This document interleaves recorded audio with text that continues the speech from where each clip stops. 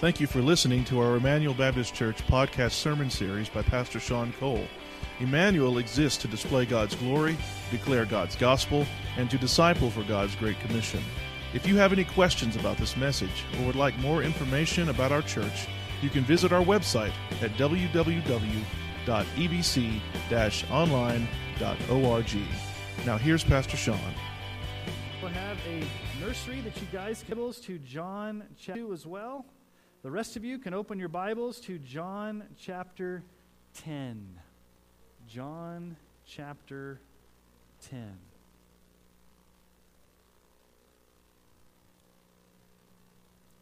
Many of you are probably not overly familiar with Israel's history between the closing of the Old Testament and the beginning of the New Testament. Scholars call that 400 years of silence, where God did not speak and no scripture was written. So we have this 400-year period between the close of the Old Testament and the opening of the New Testament, but there was one event in Israel's history that was very, very important, and it's still celebrated today by the Jewish people. After the death of Alexander the Great, that Greek general, the nation was split up into 4 different smaller nations. And Syria was ruled by a man named Antiochus Epiphanes. And Antiochus Epiphanes chose the name Epiphanes, which means, look at me, I am God. And here's what Antiochus Epiphanes did in 170 BC. He began a 3.5-year intense persecution of the Jewish people in Jerusalem. It started with the assassination of the high priest. During his reign, he marched into the temple in Jerusalem, and he stole all of the treasures, he stole all of the jewels, he stole all of the riches that were in the temple. And it's estimated that during this 3.5-year period of slaughter, he killed 80,000 Jews, men, women, children, boys, and girls, and historians even tell us that infants were murdered. He found copies of the Bible and burned them as a way to show his disdain for God. But here's the one thing that he did when he marched into the temple, the Jewish temple. He erected an altar to Zeus and sacrificed a pig on the temple in Jerusalem. Antiochus Epiphanes. Now, there was an uprising against Antiochus Epiphanes by some Jewish men. There was a man named Mattathias. He was a priest. He had 5 sons. One of his sons was named Judas. Judas the Hammer. Judas Maccabees. Under the leadership of Judas the Hammer or Judas Maccabees, there was what was called the Maccabean Revolt. And the Maccabean Revolt went in and actually ousted Antiochus Epiphanes, beat him on the field of battle, and in 163, Antiochus Epiphanes died of insanity because he knew he had lost against the Maccabean uprising, the Maccabean Revolt, Judas Maccabees. The Jews instituted the Feast of Dedication. We call it Hanukkah.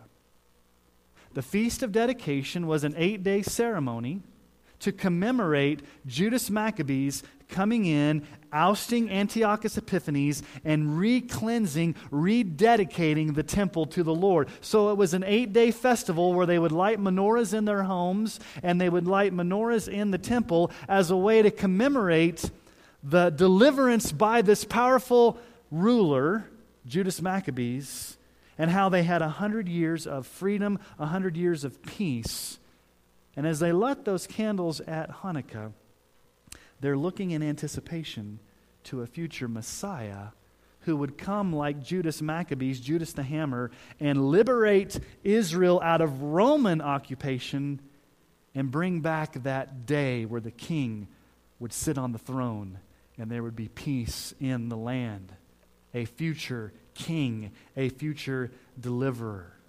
Now, the Feast of Dedication during Jesus' time was held in the winter. Hanukkah today is held in the winter. And John tells us that it was in the winter. But it's a metaphor, it's a backdrop. What do we experience at wintertime? It's cold, right? How will the reception of Jesus be to these Pharisees? They will treat him with ice cold receptivity at the Feast of Dedication. So the Feast of Dedication, Hanukkah, is the backdrop for our text this morning. It's very important to know that history. A deliverer comes, liberates God's people, cleanses the temple, and the Jewish people are waiting for this Messiah to come and liberate them. And Jesus shows up on the scene at the Feast of Dedication. So let's read together John chapter 10, verses 22 through 30.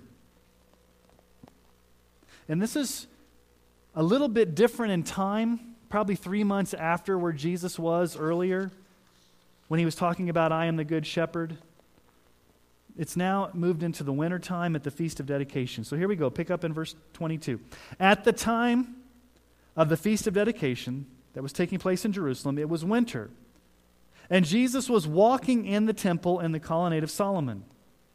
So the Jews gathered around him and said to him, how long will you keep us in suspense? If you are the Christ, tell us plainly. And Jesus answered them, I told you, and you do not believe. The works that I do in my Father's name bear witness about me, but you do not believe because you're not among my sheep. My sheep hear my voice, and I know them, and they follow me. I give them eternal life, and they will never perish, and no one will snatch them out of my hand. My Father who has given them to me is greater than all, and no one is able to snatch them out of the Father's hand. I and the Father are one. Just go to verse 31. The Jews picked up stones to stone him again. It's wintertime. It's Hanukkah, the Feast of Dedication. Jesus goes into Solomon's colonnade, probably because it's warmer in there. It's out of the elements. And it says the Jews encircled him. Literally in the Greek text, they encircled him. They surrounded him. They wanted to trap him. They wanted to get some information from Jesus. And they asked him the ultimate question. Now, this is the question that every good Jew would have been asking during Hanukkah, during the Feast of Dedication. What's the question everybody's asking? Is this the Messiah? We're lighting candles in honor of waiting for the Messiah. Could Jesus be the Messiah? Is he the Christ? Is our deliverer here on the stage? And that's exactly what they ask him in verse 24. The Jews gathered around him, and they said to him, how long will you keep us in suspense? If you are the Christ, the Messiah, tell us plainly. We want to know, are you the deliverer? Are you the Messiah? Are you the anointed one? Are you the Christ? And Jesus says, I've told you plainly. I've been doing miracle after miracle, and you're not believing. You're not believing in my name. You're not believing my works. What had he just done a few months ago? He had healed a man that was born blind. He's done amazing things in the Gospel of John. He's turned water into wine. He's healed a man that was an invalid for many years. He has turned the feeding of the 5,000, the loaves and the fishes. He's done all of these great miracles, but they're not believing him. They're not willing to accept that he truly is the Messiah. Verse 25, Jesus answered them, I told you, and you do not believe. The works that I do in my Father's name bear witness about me. Everything I'm doing shows you that I am the Messiah. But look at verse 26. It's very telling. You do not believe. Why are they not believing? Because you're not among my sheep. And what did we look at last week? What do sheep do when the shepherd calls them? The sheep hear the voice of the shepherd. They're not sheep. They're not hearing the voice of the shepherd. They're not believing. They're not among his flock. They're evidencing that they're goats. It goes back to what Jesus said earlier in John 8:47 to the same group of people a few months earlier Whoever is of God hears the words of God. The reason why you do not hear them is that you're not of God. Jesus is the Messiah. He is the shepherd Messiah. He's the shepherd of the sheep, but he's also the Messiah. He's the one that's come to deliver. So when you think about it, Jesus is the fulfillment of Hanukkah. Jesus is the fulfillment of the Feast of Dedication. What are they doing at the Feast of Dedication? They are waiting for a deliverer to come like Judas Maccabees to cleanse the people, to renew the people, to liberate the people. And what has Jesus done? He's come as the ultimate ruler, as the ultimate king to liberate and free his people. He's the shepherd Messiah. He's the shepherd of the sheep, but he's also the Messiah that's come to liberate his people. So here's the main point of this section where Jesus fulfills the Feast of Dedication. It's simply this: Jesus, as the Messiah shepherd, powerfully saves and secures his sheep. He's going to powerfully save us. And not only is he going to save us, but he's going to secure us. Now, how does he do that? How is the shepherd Messiah going to do that? What we see in this passage of Scripture are 4 essential teachings about salvation. 4 essential teachings about salvation. Now, theologians call this the order of salvation. The order of salvation. Now, when we think of salvation, there's a big umbrella. Salvation, we speak in the big terms of salvation, but under this big umbrella, the Bible speaks of different aspects, different order, different ways in which God actually saves us under the big umbrella of salvation. And Jesus teaches those here before us. He teaches us basically an order, if you will, of how God saves us. And what we're going to see is not only does Jesus teach that here in John chapter 10, but it's corroborated, it's evidenced throughout the rest of the New Testament. So what are these essential elements of our salvation? What comes first in the order? Well, God planned your salvation long ago. Long ago, before you were ever born, before you were even thought of, in eternity past, God planned your salvation. So here's teaching number 1, truth number 1. Jesus sovereignly knows his sheep whom have been given him by the Father. Now, we're going to spend a lot of time at first here looking at verse 27 because verse 27 shares a lot of truths. My sheep hear my voice, and I know them, and they follow me. Remember last year, Jesus knows the sheep. Jesus owns the sheep. The sheep belong to Jesus. They are his. If you're a sheep, you belong to Jesus. Now the question then is, how did you get to become a sheep? What happened to enable you to become a sheep? Well, Jesus tells us the Father gave you to Jesus as a sheep. Look down there in verse 29. My Father who has given them to me is greater than all. The Father has given you to Jesus. Now, the tense of the verb there is very important. It's in what we call the perfect tense. When Jesus says that the Father has given you, the tense of the verb basically means this: there was a point in time where God gave you to Jesus, and the effects of that continue on into the present to where you will always be given to the Father. So it's this whole idea of eternal security, this whole idea that you will always be given to the Father, and it started at a point in time. And so we've got to ask the question, when did this happen? When did this point in time happen when the Father gave the sheep to Jesus? Well, Jesus has already addressed this in John chapter 6, verse 37. We've already seen this back during the bread of life discourse. John 6:37. All that the Father gives me will come to me, and whoever comes to me, I will never cast out. Now, back in John chapter 6, Jesus just says, all that the Father gives me. Here in John chapter 10, it says, the sheep. The Father's given him the sheep. When did this happen? Well, it happened before the foundation of the earth.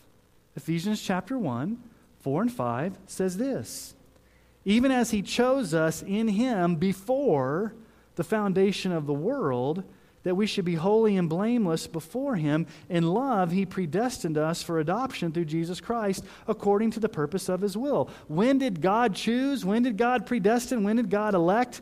Before the earth was created, before the foundation of the world. Revelation 13:8 says this, all who dwell on the earth will worship it. It's talking about the beast there. All who dwell on the earth will worship it, the beast, everyone whose name has not been written before the foundation of the world in the book of life of the Lamb that was slain. Okay, this is the doctrine of election predestination. It's confusing. It's controversial.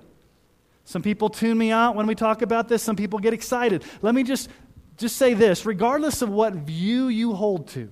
Okay, there's two different views of election in the Bible that you can hold to. View number one says that you believe that God looked down through the corridors of time and God saw who was going to choose him, and based upon what God saw, God chooses based upon seeing somebody choose him. That's called conditional election. If you believe that, or other people would say, no, God is sovereign. He didn't have to look down and see people choosing him. God simply chooses because God has the right to choose. Regardless of which view you hold to, what happened? Before the foundation of the world, God planned your salvation. He planned it out. Whichever view you hold to, God planned your salvation in a point in time before the foundation of the world. And now you may ask the question, well, why did God choose you?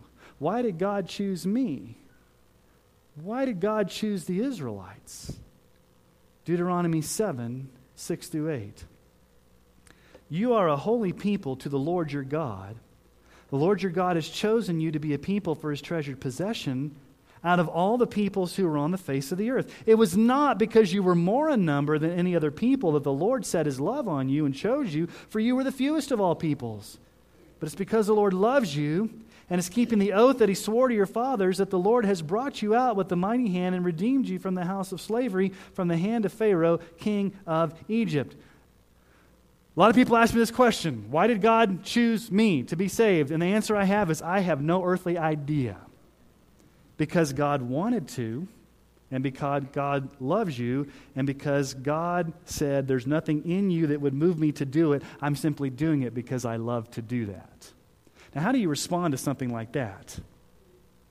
Well, you just fall on your knees and realize that I don't deserve any of this. Regardless of what view of election you hold to, the bottom line is that God planned this before the foundation of the world, and none of us deserve salvation. Listen to what Charles Spurgeon said. He says this, quote, I believe the doctrine of election because I'm quite certain that if God had not chosen me, I should have never chosen him. And I'm sure that he chose me before I was born, or else he would have never chosen me afterwards. And he must have elected me for reasons unknown to me, for I never could find any reason in myself why he should have looked upon me with special love. We don't know why God did it. He planned it in eternity past because he loves the sheep. The Father has given Jesus the sheep. Jesus knows the sheep. But here's truth number 2. The sheep will hear the voice of the shepherd. So in eternity past, God gave the sheep to Jesus, but there comes a point in time where the shepherd's going to call out to you. You're going to hear the voice. And as we saw last week, you're not going to listen to the voice of the stranger. You're going to hear the voice of the shepherd. You will hear the voice of the shepherd calling you. We call this effectual calling. And the reason why it's effectual is because it's effective. When Jesus calls to you, something happens. You respond. You hear the call. It creates this whole response for you to be able to come. You are granted saving faith. Now notice how Paul ties together calling and election together in Romans chapter 8, verses 28 through 30. We know that for those who love God, all things work together for good, for those who are called according to his purpose. For those whom he foreknew, he also predestined to be conformed to the image of his Son, in order that he might be the firstborn among many brothers. And those whom he predestined, he also called. And those whom he called, he also justified. And those whom he justified, he also glorified. So you see the two things together. God predestines, God calls. It just basically means in eternity past, God chose the sheep, and at a point in time, God calls the sheep. Jesus says right here in verse 27, my sheep hear my voice, and I know them. 2 Thessalonians chapter 2, 13 through 14. We ought to always give thanks to God for you, brothers, beloved by the Lord, because God chose you as firstfruits to be saved through sanctification by the Spirit and belief in the truth. To this he called you through our gospel, so that you may obtain the glory of the Lord Jesus Christ. You see both there. God chose you, God called you. 2 Timothy 1:9. God saved us and called us to a holy calling, not because of our works, but because of his own purpose and grace, which he gave us in Christ Jesus before the ages began. God called us. When did that grace and that purpose of God happen? Before the ages began. 1 Peter 2:9. You are a chosen race, a royal priesthood, a holy nation, a people for his own possession, that you may proclaim the excellencies of him who called you out of darkness into his marvelous light. Here's what happens when the shepherd calls you. He calls you out of darkness. He calls you out of sin. He calls you out of rebellion into his marvelous light. He calls you. He summons you. Now, I've given this illustration before, and it doesn't come from me. It comes from our friend Art Azurdia, who's preached here and who's kind of a famous preacher around the country. But he says this: when you get an invitation in the mail to a party or to a wedding, you can politely decline the invitation because you have better things to do. I don't want to go to the party. I've got prior engagements. I'm going to politely refuse to answer the invitation. Okay? You get a jury summons. You call up a jury commissioner. I've got something really better to do besides go up and show up for jury duty. Are you allowed to do that? No. When you get a jury summons, what's the response? You have to respond. Now, in the gospel, Jesus invites, come to me all you who are weary, but he also calls and summons because he's the king. So here's the bottom line. When the shepherd Messiah calls you, it's a summons. And to not answer the call is really an act of defiance. So here's a question I have for you this morning. Is the shepherd calling you? Maybe you've been coming to this church for weeks upon weeks and you really don't understand what you're hearing, but all of a sudden you find yourself under deep conviction. You find that beating in your chest. You're not quite sure what's going on, but you know that there's something happening and the Savior's calling you. He's calling you to himself. What do you do when he calls? You respond. So there may be many here this morning that are not believers, that the shepherd is calling you to himself right now. He's bringing that conviction of sin into your life. But here's truth number 3. This is where the human responsibility comes into play. The sheep will follow the shepherd in repentance and faith. Look at verse 27. My sheep hear my voice, and I know them, and what do? They follow me. They follow me. So here's the progression. In eternity past, God chose you. At a point in time, Jesus called you, but you had to answer the call.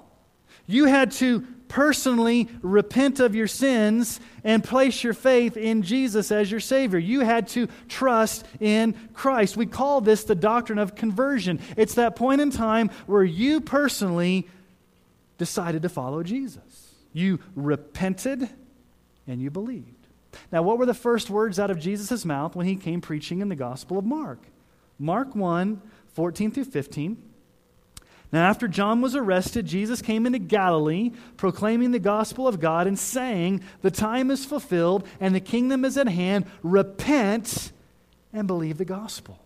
That's what it means to follow Jesus. You repent, you turn from your sins, and you believe in Jesus. How did Jesus say it in Luke's gospel? Luke 9:23. He said to all, if anyone would come after me, let him deny himself, take up his cross, and follow me. Remember when Paul and Silas were in jail in Philippi? And the angel of the Lord came, and basically there was the jailbreak. And the Philippian jailer was a little freaked out. And in Acts 16:30-31, then he brought them out and said, sirs, what must I do to be saved? And what was Paul's answer? Believe in the Lord Jesus, and you will be saved, you and your household. Believe. Paul says it in Romans 10:9. If you confess with your mouth that Jesus is Lord and believe in your heart that God raised him from the dead, you will be saved. So following Jesus means repenting and believing. So let's just ask a few questions because maybe there needs to be some clarification this morning. What is repentance? What does it mean to repent? It really means to change your mind about how you've been thinking, but not just a change of mind, but a total change of life. Repentance means that you get to that point where you know you're a sinner, you know you've offended God, you know that your life is not where it needs to be before a holy God, and you make a decisive 180-degree turn from that sin, and you no longer walk in that sin, and you turn your back on that sin. And so here's the picture. I've used this before. This whole wall back here is your life of sin. And so you're going towards sin. You're living in sin. You're embracing sin. You're loving sin. You're having a love affair with sin. When you repent, you turn from the sin. So you're turning from the sin, and as you turn from the sin, you're turning in faith towards Jesus. So it's a 180-degree turn. You turn from your sin, and you turn in faith to Jesus. And faith involves some things. 3 things, if you will. First of all, you've got to have knowledge of who you're turning to. You got to know who Jesus is. You got to know the gospel. You got to know what he did in his death, burial, and resurrection. You got to know that you're a sinner.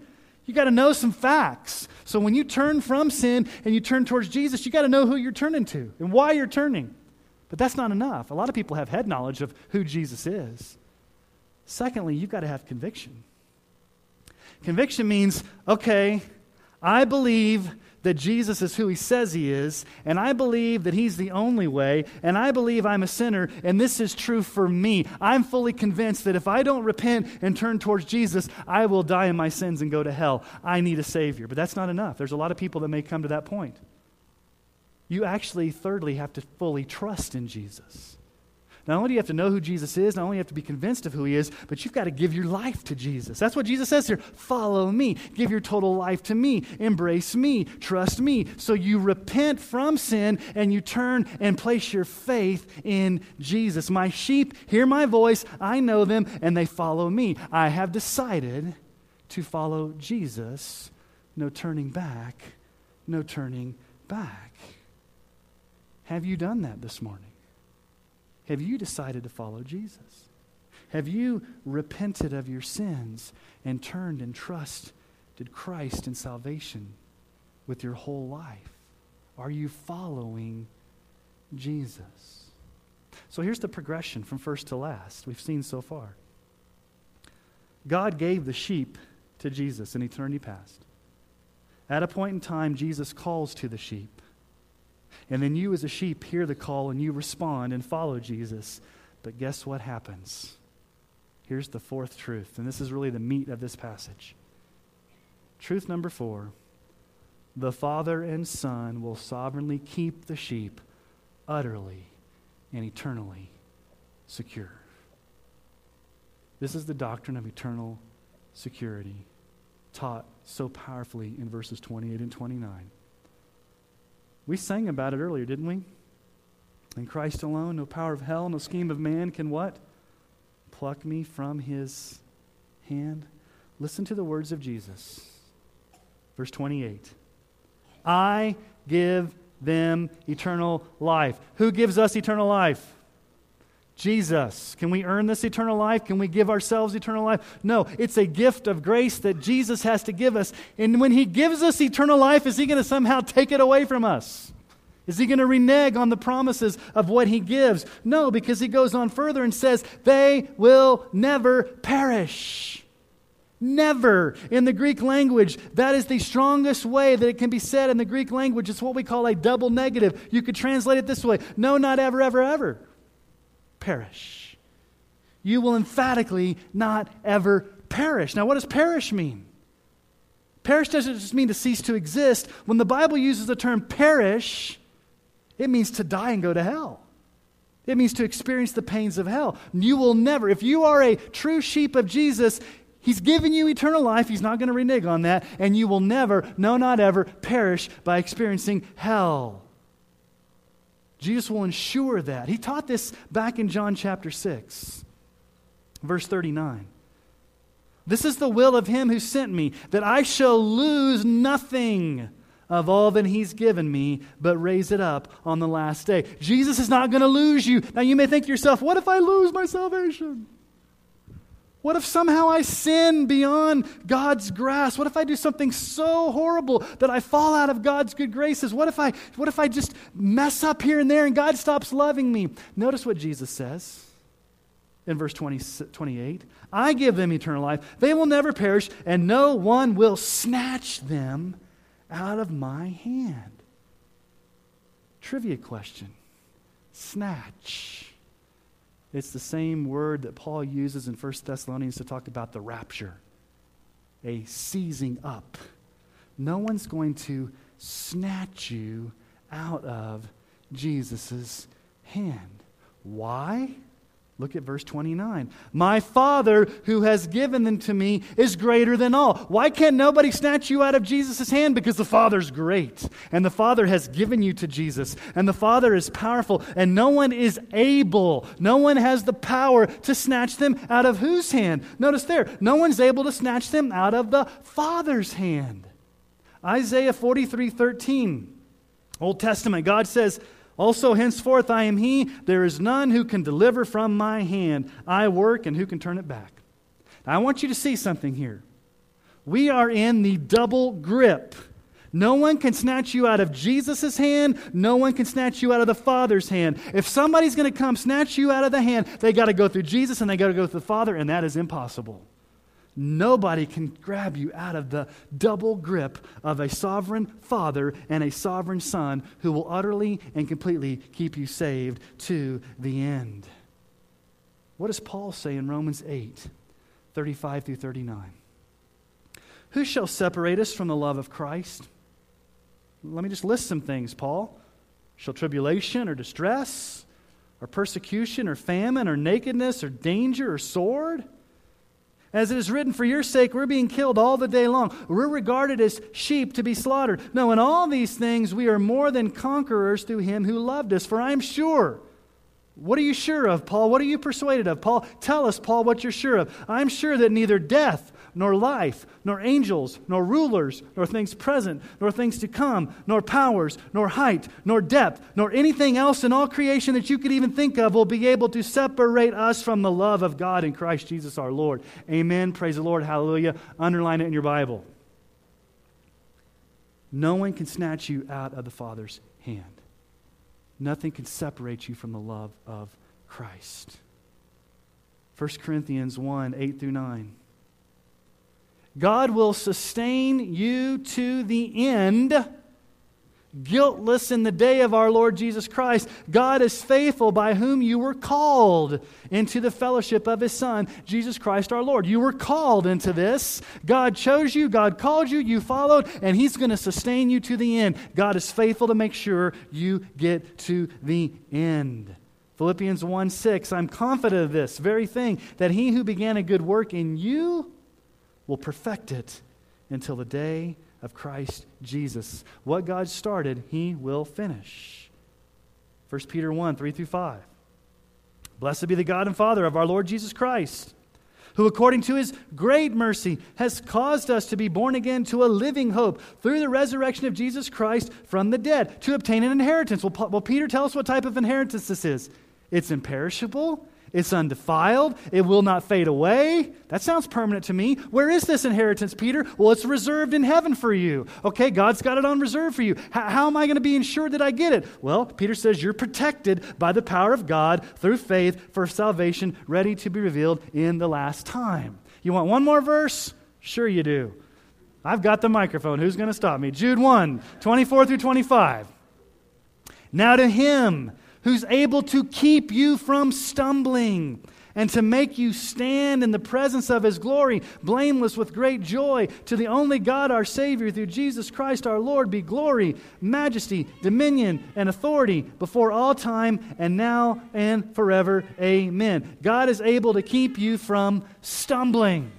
Okay, so let's take all these passages together. No one can snatch you out of Jesus' hand or the Father's hand. No one can separate you from the love of God. What God started, he's going to complete. Christ is going to sustain you to the end. He's going to make you perfected to the end. He's going to keep you from stumbling. You've got heaven on reserve for you because you're being protected by God's power. How do you respond to this truth? You better praise God and rest in this. Oh, no, you never let go. God will never let you go. If you are a true child of God, you never need fear losing your salvation. God has you eternally secure in his grip. He will complete what he started. He will sustain you to the end. He will make sure you reach heaven. Now, does that mean it's always going to be a nice, easy path? There may be a lot of bumps along the road, but no one can snatch you out of the Father's hand and Jesus' hand, the double grip. Now there's a climax to this passage of Scripture. Up to this point in the Gospel of John, this is probably the most emphatic statement that Jesus gives. There's probably two major declarations in the Gospel of John. This one right here, and then when Jesus is on the cross and he says, "It is finished," this is what gets him in major trouble. Notice verse 30. I and the Father are one. Now, it's very interesting how John uses that word one in the Greek text. It protects theology, the way he uses that. It's a neuter. Now, you may think, well, that sounds kind of dangerous. No, neuter just means that there's no masculine or feminine. If he would have used it in the masculine, I and the Father are one masculine, it would mean that they were the same person. Which is not true. Are the Father and Jesus the same person? No, they're two distinct persons, but they share the same oneness of it being God. And that's why he uses the neuter. See, here's the truth of the Trinity. We worship one God, one in essence, one in nature, one in substance, but three distinct persons. And both persons, the Father, the Son, and the Holy Spirit, all share equality as God. Doesn't Deuteronomy 6:4 say, "Hear, O Israel, the Lord our God, the Lord is one"? One God. Not a bunch of different gods. One God, three distinct persons. This is how John started his entire gospel. John 1, 1 through 2, in the beginning was the Word, and the Word was with God, and the Word was God. He was in the beginning with God. All John is doing is just basically teaching here what Jesus had talked publicly about.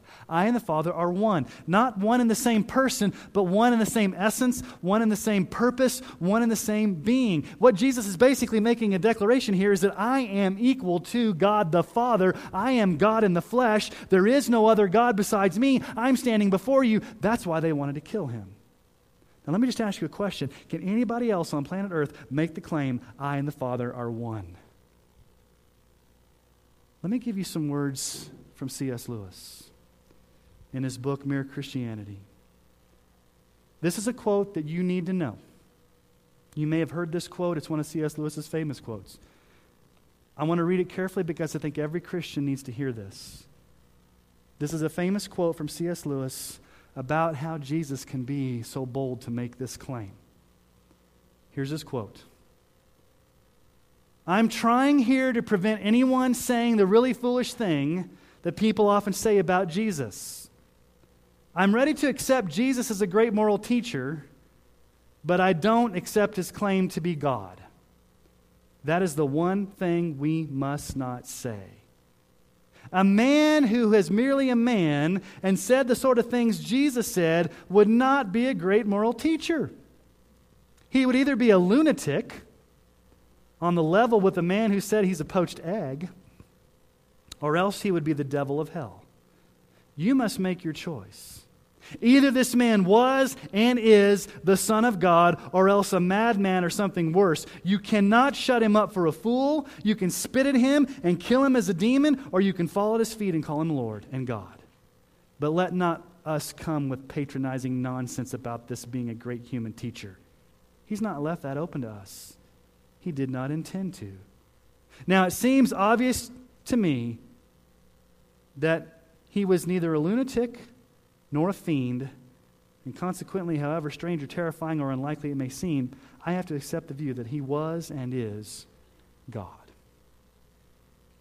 He's either a lunatic, he's a liar, or he's Lord. Because nobody makes the claims that Jesus can make without truly being Lord of all. He's either lying about the whole thing, he's either crazy, or he is who he says he is. So how do you respond to the Messiah shepherd?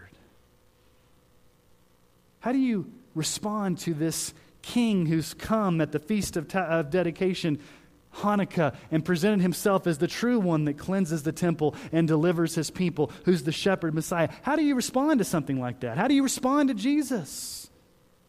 I mean, you can really do nothing but worship him with joyful obedience. There's really no other choice but to worship Jesus with joyful obedience. Why? Because God planned your salvation way in eternity past. Why? Because the shepherd has called you by name. Why? Because you have repented and believed in Jesus and followed him. Why? Because no one can snatch you out of the Father's hand or out of the Son's hand. He is greater than all. And why? Because Jesus and the Father are one. Do you see your salvation from first to last? From eternity past to eternity future. Jesus sovereignly, securely saves you from first to last. And if God has such powerful love for you in doing that, then why wouldn't you want to worship him with joyful obedience? And what I mean by joyful obedience is this: whatever the king tells you to do, you do it with joy. Wherever the king tells you to go, you go with joy. Whatever the king tells you to say, you say with joy. Because you can do nothing but to fall on your face before this shepherd Messiah and say, Jesus, I don't deserve this salvation. I could never have earned this salvation. I could never have died on the cross for myself. I could never in a million years come up with a plan to save me. All I know is that you're worthy of following. I've decided to follow Jesus, and you will keep me secure to the end. And in light of that, I will worship you with joyful obedience every day of my life. Let me ask you to bow your heads this morning.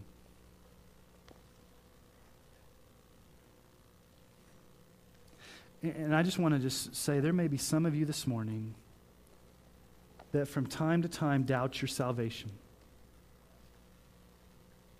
Maybe you have a tender conscience and you wonder if you've lost your salvation or if somehow you've gotten out of God's good graces.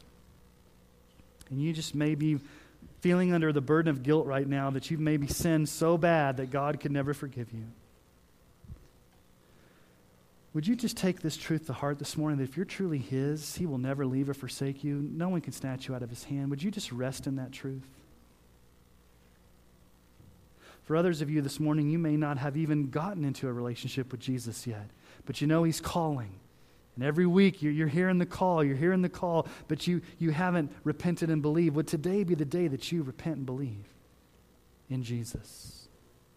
So however you need to respond this morning, I want to give you just a few moments before the Lord to pray and to engage him as we continue to worship. So spend some time in prayer this morning. For you today. And we are so grateful that you sent Jesus to die for our sins. That Jesus, you laid down your life for us. We could never pay you back. We could never earn your love. All we can do is receive it as a free gift of grace. Lord Jesus, if there are people here this morning that have never responded to your call, I just pray in the power of your name, Lord, that they would follow you. Today would be the day they stop playing games and they know deep in their heart that they need a Savior, and they would hear the voice of the shepherd and they would follow you.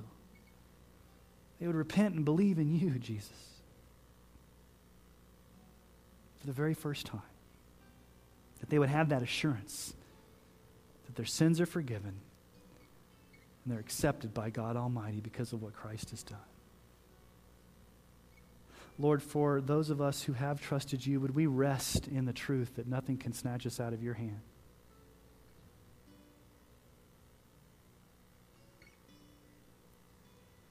Father, when we feel guilty, when we feel weak,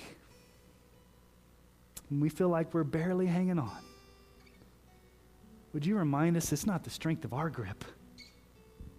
It's never the strength of our grip. It's always the strength of your grip.